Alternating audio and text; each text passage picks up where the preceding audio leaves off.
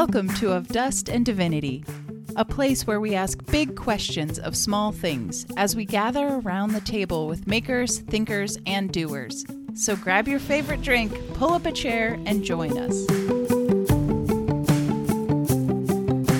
And now, here are your hosts, Caben Kramer and Chris Quant. Uh-oh. Hey, Chris. Uh-oh. Hang on. Oh, he's in trouble. Trouble on the landing. No, still on the runway. Hasn't even taken off yet. My computer just chimed, and I forgot to turn off my notifications. There we go.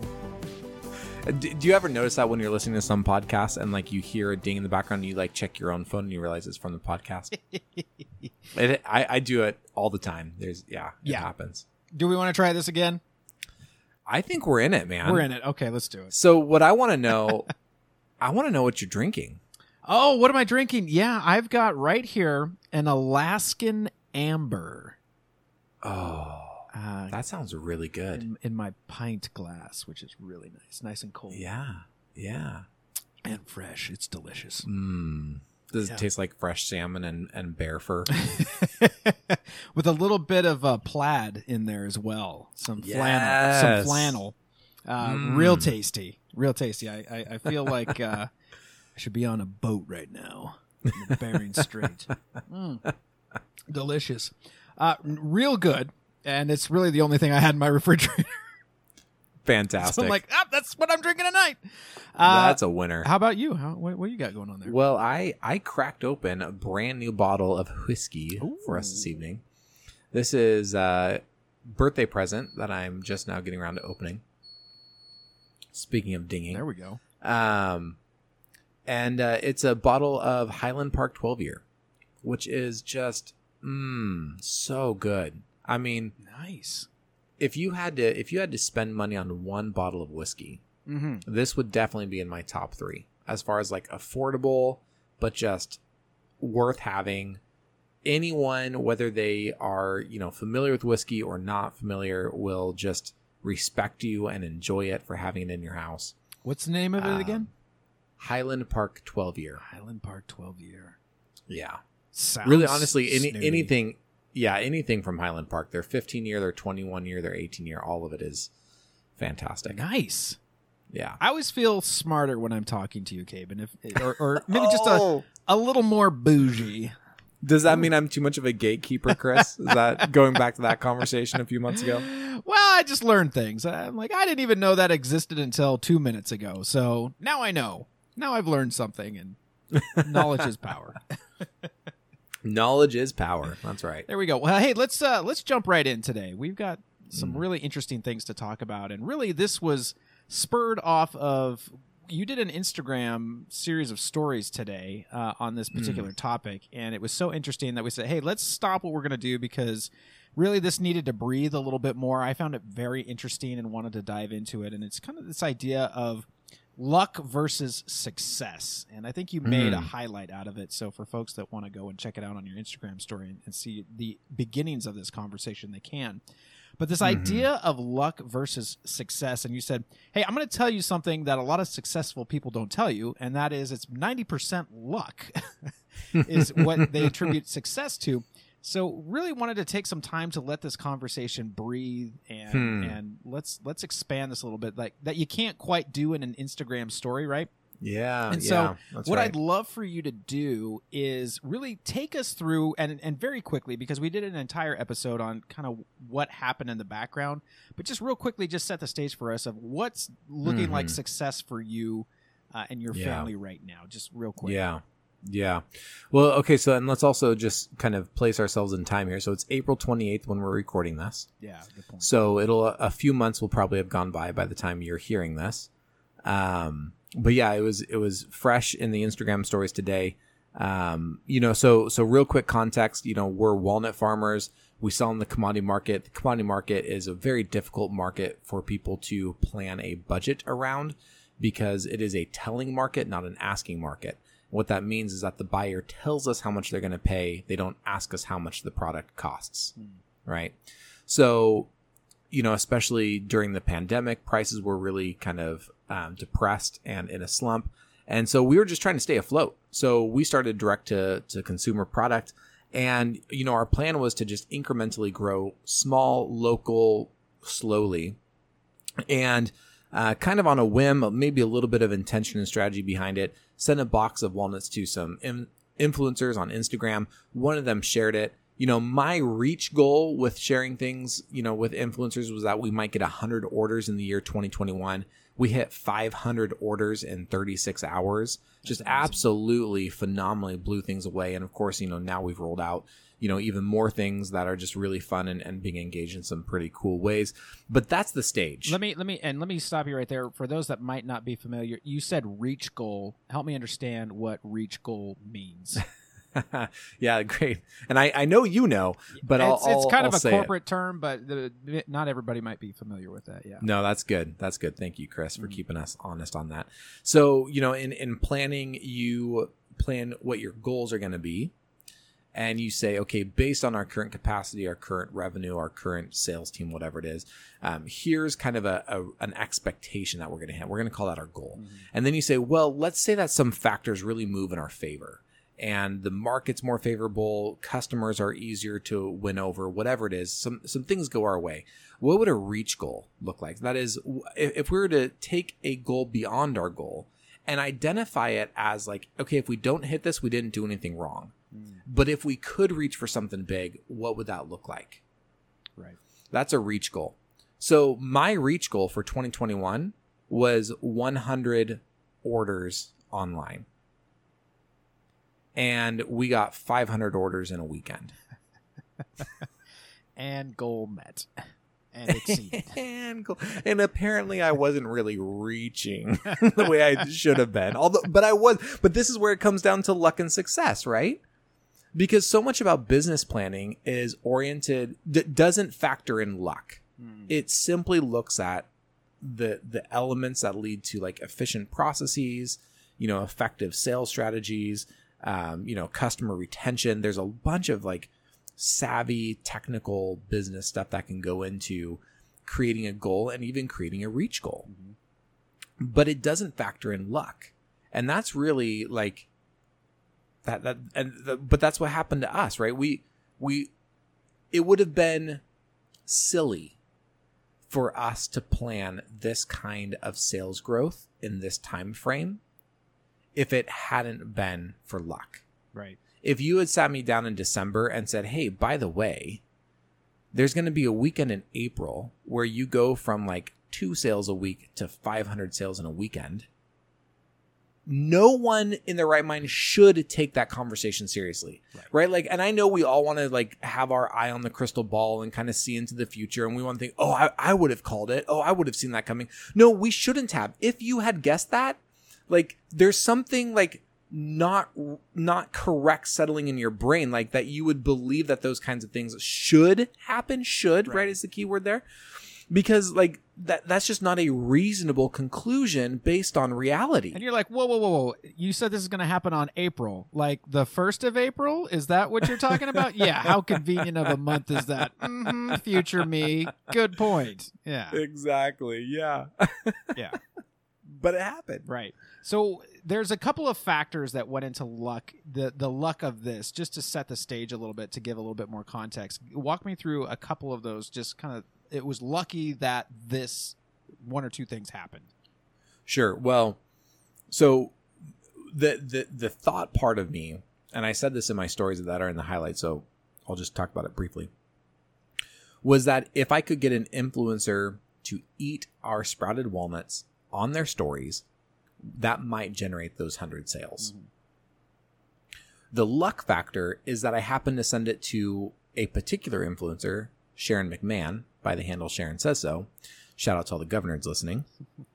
And she happens to be the kind of human in the world who has built a group of people around her who want to participate in the world she's creating because she's creating a good world, right? And part of the ways that we participate in the world that's being created for us by influencers is to embody their lifestyle to the degree that it's possible, including the clothes that they wear, the things they eat, the places they go, stuff like that. And it just so happens, so It just so happened that Sprouted Walnuts now are part of that world that Sharon McMahon is creating, which is really fun for us because we get to be a part of that through her in that area. But it was also lucky that she likes walnuts to begin with, right? Mm-hmm. There's a lot of people who don't like the taste of regular walnuts. There's a lot of people who are allergic to walnuts. And I had no information on that. I didn't have an inside angle on her life or her story or her eating habits. I had no idea. So that was lucky that she happened to. So when she opened the box and saw walnuts, her thought was, I bet these will taste good, right? She had no reason to think that other than she already knew she liked walnuts in general. And it turns out that our sprouted walnuts are just way tastier even than that.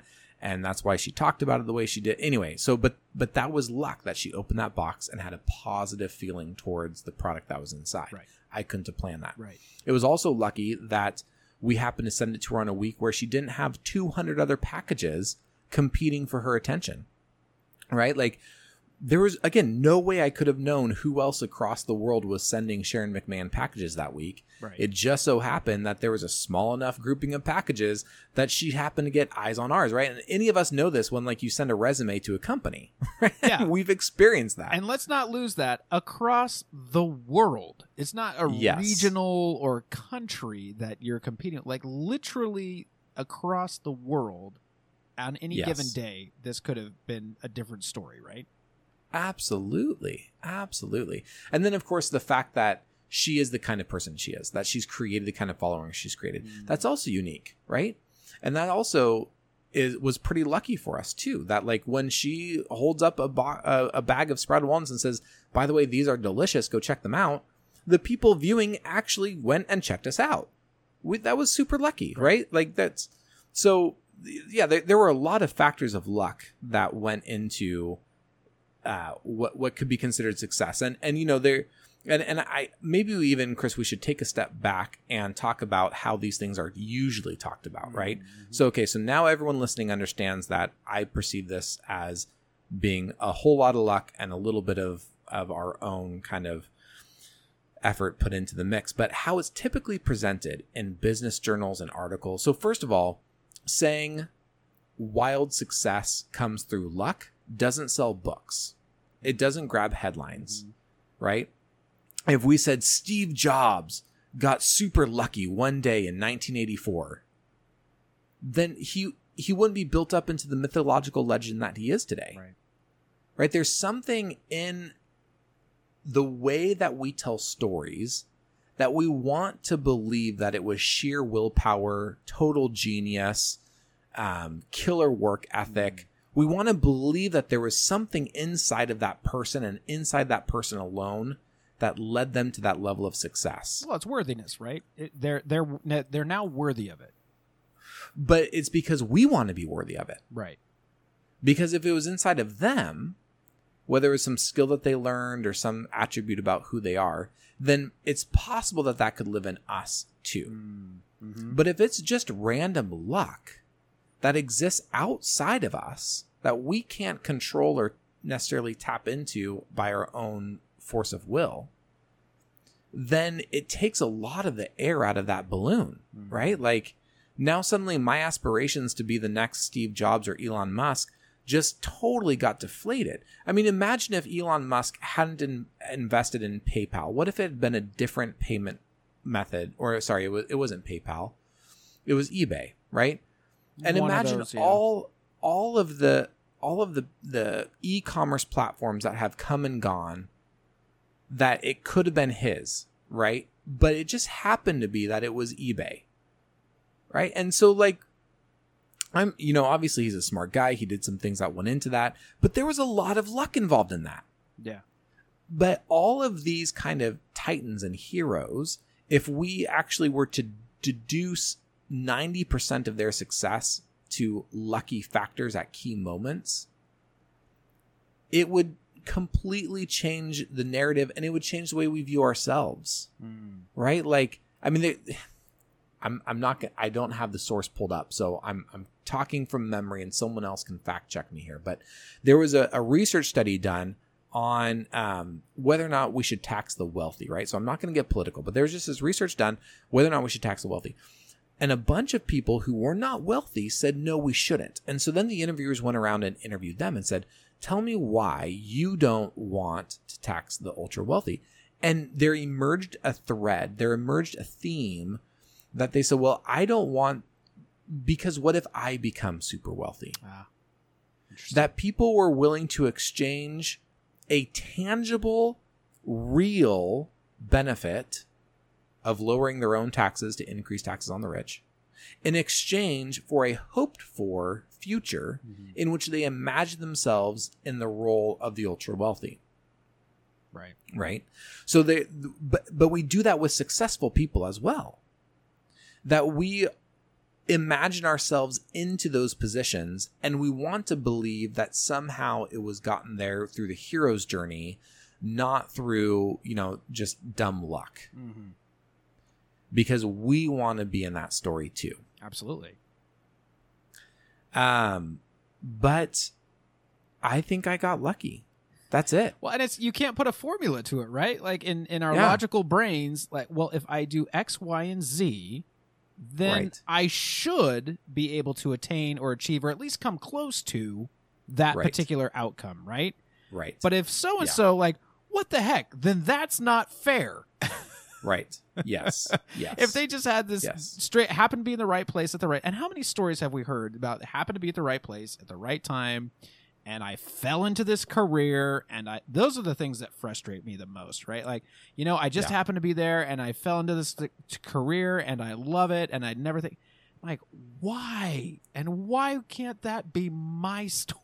Right? Like, how did you just fall into something that you love? And like, I only wish from the other side of the fence that story was true for me. But there's no way if I do any sort of formula that I'm going to get to that particular outcome. Exactly. And yet we all yearn for it, right? We all want to get on that side of the fence where the world is clicking in our favor. Yeah, absolutely. Right? Every single one of us. And the truth is that luck is rare and fleeting. Like, I'm not nearly so foolish as to believe that I could have a second stroke of luck, right? Like, lightning doesn't strike the same place twice, right? Right. And it just doesn't strike very often. And so those who do get lucky and then they form a narrative of their own, kind of pull themselves up by the bootstraps and overlook the luck, their silhouette rises above the horizon. And so everyone can look to it and say, oh, well, surely there's something in there that I can become that too. But it leads to a pretty dissatisfying life, I think. I think it does, because the truth is the amount of hard work, the amount of effort, the amount of planning, the amount of late nights, the amount of revisions, the amount of design work, the amount of testing that we put into these sprouted walnuts, I would have put in even if only 20 people had bought the walnuts, like, they had between, February 1st and April 1st. I was content with that. I didn't feel bad about that. I was proud of the work I was doing. I didn't need 500 orders in a weekend to feel good about my work. Right. I'm thankful for it, and I'm not going to squander it. Right? We're going to build on that, and we're going to go some places. But my ability to make the choice to work hard was not dependent on the luck being involved. It was simply the right thing to do. Okay. And I knew that if it was going to be a 5-year, a 10-year, a 20-year slow build, then it was still worth it. The amount of testing and product planning I'm still doing today and continue to do in the future is not going to change, whether we have 5 sales or 500 sales, because I carry around in my body this belief that that is simply the right way to operate. And there is a sense that, it's like, man, if that single I wrote didn't hit the Billboard Top 100, then I'm just going to give up my music career, right? There's this correlation we have that, like, I have to have the success in order to feel like the work was worth it, which also creates a lot of disappointment because the work is worth it, period.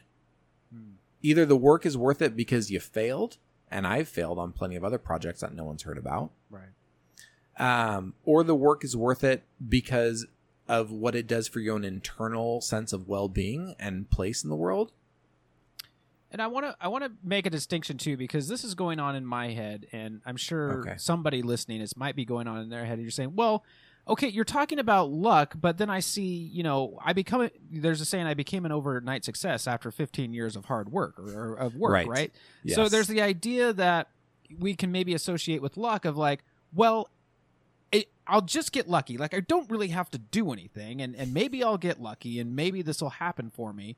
But people are going, well, Caben, like, you're saying that luck, like, it's this thing, and it's so random, but yet you're doing work. Like, you're not just sitting on your hands. Like, you actually did something. You were proactive. You put yourself out there.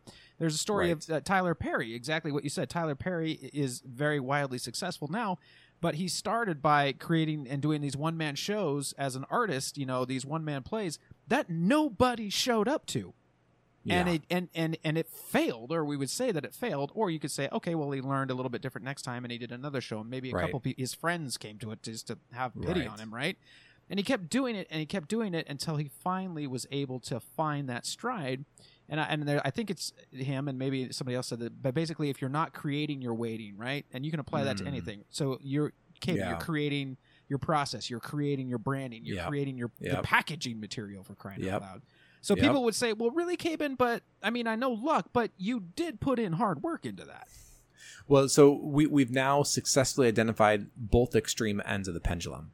So on the one end is the kind of titans of industry who chalk up their success purely to their own force of will and ignore the luck altogether. Mm-hmm.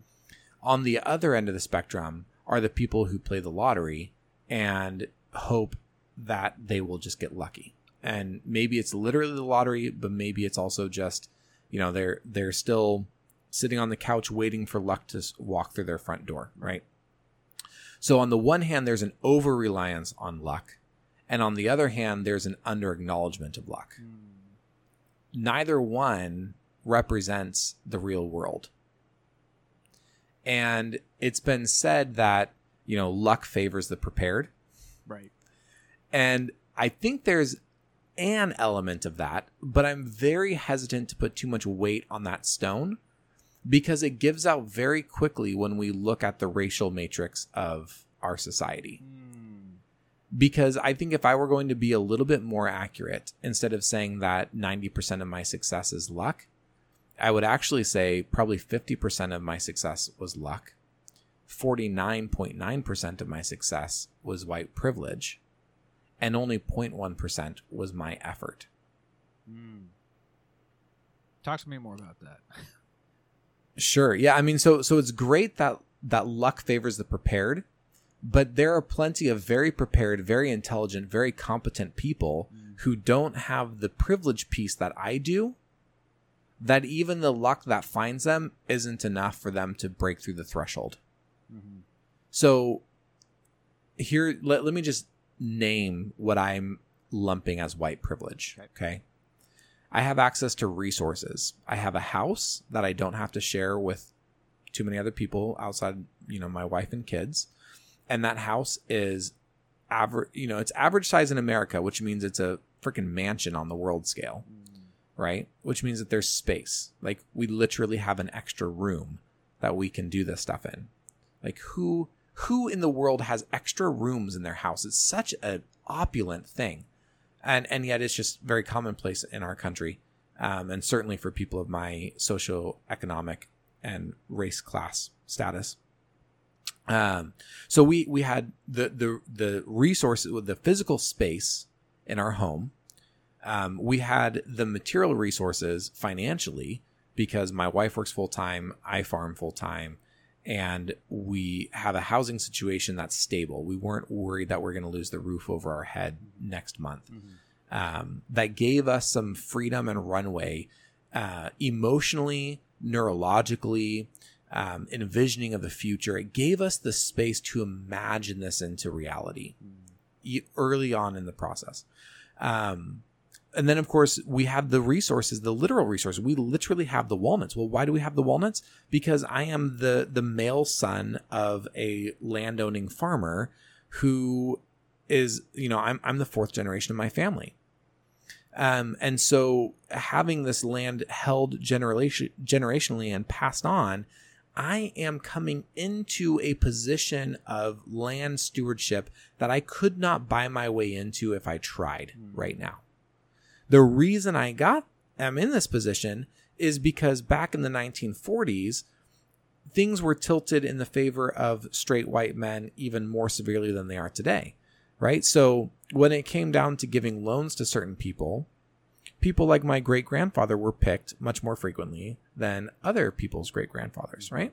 Mm-hmm. So everything got tilted into my favor, which led through the generations and through, everything else to me having the space, time, resources, and capacity to actually pursue what was a niche, interest hobby at the time. Right. And it might have stayed that way for a very, very long time. Like, Chris, we had invested literally thousands of our own dollars without making a single sale. Like, there's just fundamentally, there's a certain amount of privilege that goes into that. Right. Like, we can't deny that. That's not often a business model that stays around for long. Yeah. Right. Yeah. And had we failed, we had to be in a place where we could have absorbed 100% of those losses. Right. Right. So there's some very tangible privilege that went into it. So while I agree that luck favors the prepared, I agree in a qualified sense that someone who is from a different family background, racial mix, whatever it is, they might have done all the same planning I did. They might have even had the same financial resources that I do to actually bring it into reality. But the matrix of other things just wouldn't have worked out all the time, or I should say less frequently, right? So in my case, where it might have worked out 8 out of 10 times, in their case, it might have only worked out 5 out of 10 times. Right. And you can still say, well, it still worked out 5 out of 10 times. Yeah. But when it comes to luck, having an 8 out of 10 chance to hit luck versus a 5 out of, that's a big difference in the odds. Yeah. Absolutely. Right? That's a very big difference. So, yeah. So that I just feel like that's a really important thing to say about luck as well, is that not only does luck strike rare and infrequently, but it also tends to strike in a relatively selective way. That's a reflection of the built-in bias of our society and culture. That it just so happens that other white people are luckier more frequently. Well, the cause of that is this piece that is also often unnamed, right? Like, just all those titans I just mentioned, right? So we've talked about Jack Dorsey, Elon Musk, Steve Jobs, Bill Gates. Yeah. What do they all have in common? Yeah. They're all white men, right? Right. And of course we can look to the exceptions. We can look to the unique cases that hopefully become less and less unique and more common. But we don't have to look very far back in history. And certainly if you look back in the 40s when my great-grandfather bought this property, all of the icons of success were also white men. So we just can't ignore that played into it. Right. So there's this, obviously this great divide, if you will, between luck and success and who has access and who doesn't have access, and hopefully bringing a more level playing field. I think that's really our hope. And in the meantime, okay, so what do we do with that, Caben? Like, obviously, so happy for you, so happy for your success, right? And it's not that you're gonna stop doing this. And I'm not saying like, hey, we're just gonna come up with some answers today. And I'll just say, my wife and I, this strikes home too, because this weekend, my wife and I spent the weekend in San Francisco. It was our anniversary, and I had a chance to.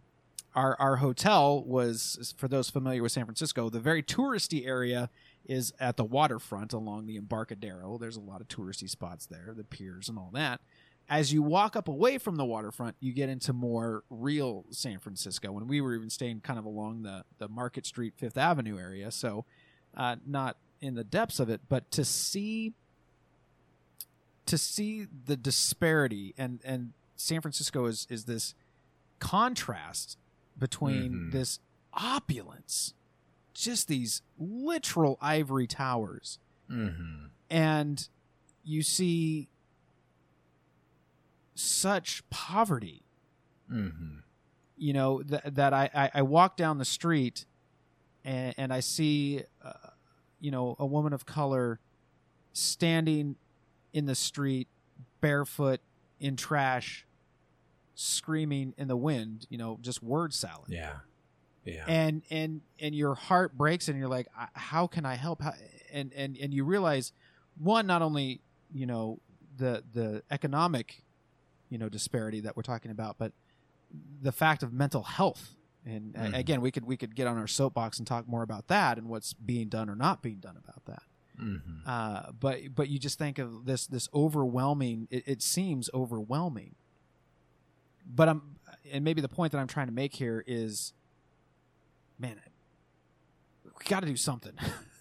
Yeah, and we're not going to solve totally. that on this podcast. But I think the recognition of that and bringing people aware to that. And just saying, okay, well, there is privilege. Yes, that does exist. Mm-hmm. What are we doing about that, and how can we help? And again, I don't know that we're going to find answers here right now, but to start the conversation, to start thinking about that is very important. And the self-awareness that you're having right now in this moment, like, look, I realize, I get it, because I have access, and people don't have that. Right, and I do carry that burden with consciousness. Mm-hmm. And I recognize that there is something that I can do about it, right? And so I've got things in my head that I hopefully by the time this airs will be in practice. But I've been thinking a lot about, like, okay, I'm now in a place where I am actively looking to hire people. Okay, so now I'm going to think about who I'm hiring and how much I'm paying them and how I'm treating them. Now, I could look at it from an economic standpoint. I could say, well, here's minimum wage. There's no I could literally hire a high schooler to do the process, because once you learn it, anyone can do it. You don't have to have any kind of special technical degree. I can train anyone to do what we're doing. Mm-hmm. And so I could look at that and say, well, then I'm only going to pay minimum wage.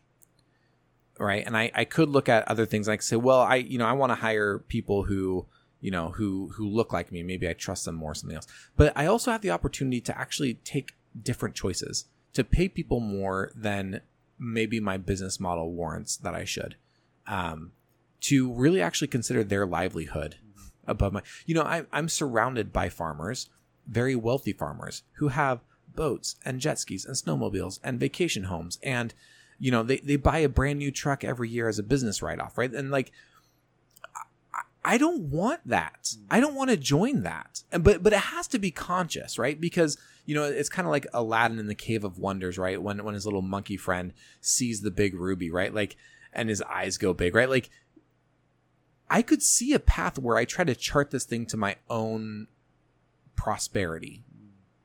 And don't make me wrong, like, we're going to structure this in a way that, like, my wife and I can live and have a living off of this. But that's all we need. All we need is a living. We don't need to pile wealth upon wealth. So then, what are choices we can make early on now that will help steer the ship in a direction that might lead us into some places that can have some real impact, right? So we're asking questions about, like, well, what's a pathway to employee ownership look like? What does a living wage look like? Yeah. What does flexible employee set hours look like? Is that even possible with our process? Yes and no. What is, what does it look like? Like, we haven't even officially hired our first employee, and I'm already thinking about a roadmap to get me out of leadership. Like, that's already on my mind, because I need to be thinking about that now. Or else I'm going to become just another person who's hanging on longer than I should, trying to scrape out another dollar from a business that I started many years ago. Right. But so when you ask the question, like, what can you do? I mean, this occupies my brain constantly. Like, how can I make a different choice? How can I look at the land around me and the people on it around me and say, I am going to do something different? Why not? If this fails in 3 years, again, it comes back to white privilege. I still have a roof over my head. My wife is still employed. I'm still a farmer. Like, if this thing fails in a couple of years, I'm just back to where I was in 2019. Right. Like, it's not like I'm, you know what I mean? It's not like I'm going to be homeless. Mm-hmm. And even if I was, like, we'll figure it out. Like, we can take that. But, like, why not? Why would we not take the opportunity to do something different when the opportunity that's come our way wasn't because we're smarter or better than anyone else around us? Good. Right? It came our way because of luck. So why would we not return that in goodness to the world and the people who we're impacting? Yeah. Like, that's what goes through my head. Yeah. And I'm really just saying this to you, Chris. And actually, I kind of forgot that we were still recording. But like, this is not in any way meant to be like a self promotion of the altruism of Cable Kramer. And I wanted to, I was going to point that out. I wanted to kind of make it clear. It's like, this is not self-congratulation and self-promotion on this. I think it's an honest conversation of saying, yeah, yes, there is an awareness of what has happened. And yes, there is an awareness that there are others that need to be lifted up in the process. Right. right. Yeah. And so how can, and honestly, I think folks are just kind of hearing us wrestle through it and hearing you wrestle through the process of how do we do that. And again, didn't bring it up. I'm the one that brought it up. And it wasn't just to say, oh, look at what good people we are. And we're struggling with this. So this makes us just, a level above, but exactly that, like, how can we now get others thinking about that for whatever little influence we may have, or somebody listening to this might glean from this. Yeah. But yeah, I wanted to make that distinction. Yeah. as yeah. well, just in case Yeah. it was coming across that way. Hopefully Yeah. not. Well, Chris, I do want to be landing the plane here in a minute, but I want to just kind of bring up one other thread that I think is important in this conversation about luck and success. Is it okay that I do that? Absolutely. You don't need my permission. You get. Come on, man. Well, no, I think it's really important this, because we've talked about the two extremes, right? We've talked about those who change the story to only be about their genius and hard work and ignore luck. And we talk about the other people who don't want to do the hard work or exercise their genius and just wait for luck to walk in the front door.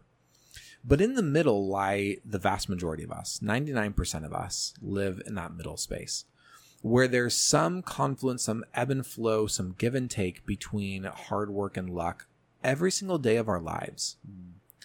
And so just a couple takeaways for everyone listening, because everyone listening is going to be in that middle space. One, believe in yourself and what you bring into the world. And what I mean by that is, I have 1,000 ideas a day. My wife will tell you, like, every hour she talks to me, I have a different idea of something I want to do, right? And not just small ideas of like, oh, we should go to this restaurant or that restaurant, but it's like ideas like, oh, we should start this chain of restaurants and we should start them tomorrow in these 5 cities. Like, that's how my ideas work. But believing that there lives inside of you something that the world will say thank you when you bring it out from inside of you. That exists within each one of us. And I say that from a place of, a Jesus perspective of life. But that's true no matter what walk of life you come from. Like, there is something inside of you. Maybe it's really quiet and dormant.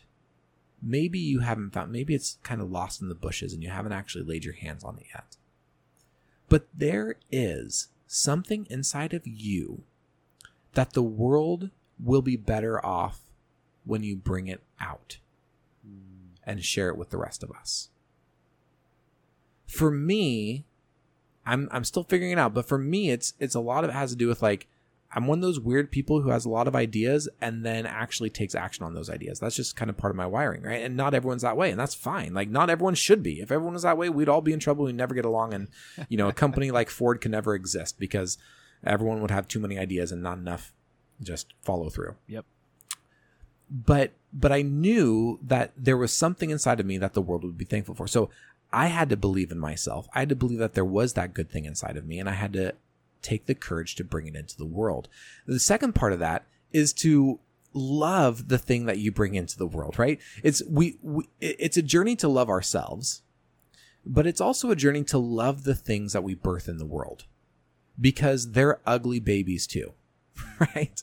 They're imperfect projects. Everything. Yeah. Certainly these sprouted walnuts are. And learning to love the things we birth into the world is different than clinging to them. Right? Just like our children, right? We bring our children into the world and we love them, and our job is to steward them into life and to release them into life. It's not to cling, right? And so it's the same thing with other things we birth in the world, whether that's your art or a project or a business or just faithfulness in your job, in your 9 to 5, right? Whatever it is you're birthing in the world, love it. Love it. And then, and this was key for our little startup, believe that when you share it, someone will want to receive it. Mm-hmm. And what I mean by that, like when we sent it to Sharon, we sent it blind, and we sent it to a lot of other people too, by the way. It wasn't just Sharon. There were more no's than there were yeses. Let's just put it that way. Mm-hmm. But I don't carry that monkey on my shoulder. Because I'm proud of the product we sent to people. I'm proud of what we birthed in the world. I'm proud of what we bought out. If Sharon never shared it, I would still be proud of our product. So believe in yourself, love what you bring into the world, and take the initiative, take the courage to actually live into the reality that people will say thank you when you share that with them. And I think when we all do that, we can make the world a better place. We really can. So the touchy-feely side of me wants to, for those listeners that this rings true for, like if we could look you in the eye right now, because I think you need to hear this. Like, Caben, you said it, but you have value. Mm-hmm. Hear me now. You have purpose. Love what you are bringing into the world. And if you don't know what that is, trust that will come. Mm-hmm. Believe in who you are. And I'm not meaning for this to be a motivational talk, but I feel like somebody needs to hear this. Yeah. Absolutely. As you're listening to this, that you have value, you have purpose, you bring good into this world. Mm-hmm. And Caben, there's one thing that I love that you do on your stories. You said this the other day, that whatever weight you are carrying, the earth can hold it. Mm-hmm. It can hold you. It can hold your weight. It can sustain you. It can sustain the weight that you're carrying. And that's okay. And that's good. And if you need to be rooted for a little bit in that, that's okay. Mm-hmm. But know that if you can be still for a little bit and recognize that, you can move on and you can move forward. So got a little touchy-feely there. Just kind of felt like somebody needed to hear that, and that needed to be emphasized. Absolutely. Thank you, Chris. I needed to hear that, Chris. Thank you. That's good. Well, hey, without all that said, Caben, this was really good, and I love just being able to have some space to unpack that more, because very valuable conversation, and again, don't mean this to be a pat on the back, but just bringing some self-awareness to situations and some honest and real conversations. Hopefully we can continue this on and advance the conversations, not only just with words, but with action, and excited to hear how that's going to pan out for you guys. So thank you for being open, for being honest, for being yourself. Love it, man. Thank you so much. And that's our show. If this conversation was meaningful to you like it was to us, leave a rating and review so that more people just like us can discover this podcast and join the conversation themselves. Thank you for listening. We're so glad you're here, and we'd love for you to join the conversation too. But hey, you've heard enough of our voices. For show notes or to connect with this community of seekers, visit us online at ofdustanddivinity.com. Partner with us on Patreon and get access to exclusive content, merch, and hidden perks. Go to patreon.com/ofdustanddivinity. Join our Facebook group, Of Dust and Divinity Podcast Community, and engage with us on Instagram at ofdust_and_divinity. As you go through your day, remember these words of Rainer Maria Rilke. Be patient toward all that is unsolved in your heart, and try to love the questions themselves. Do not seek the answers which cannot be given to you, for you would not be able to live them. And the point is to live everything. Live the questions now.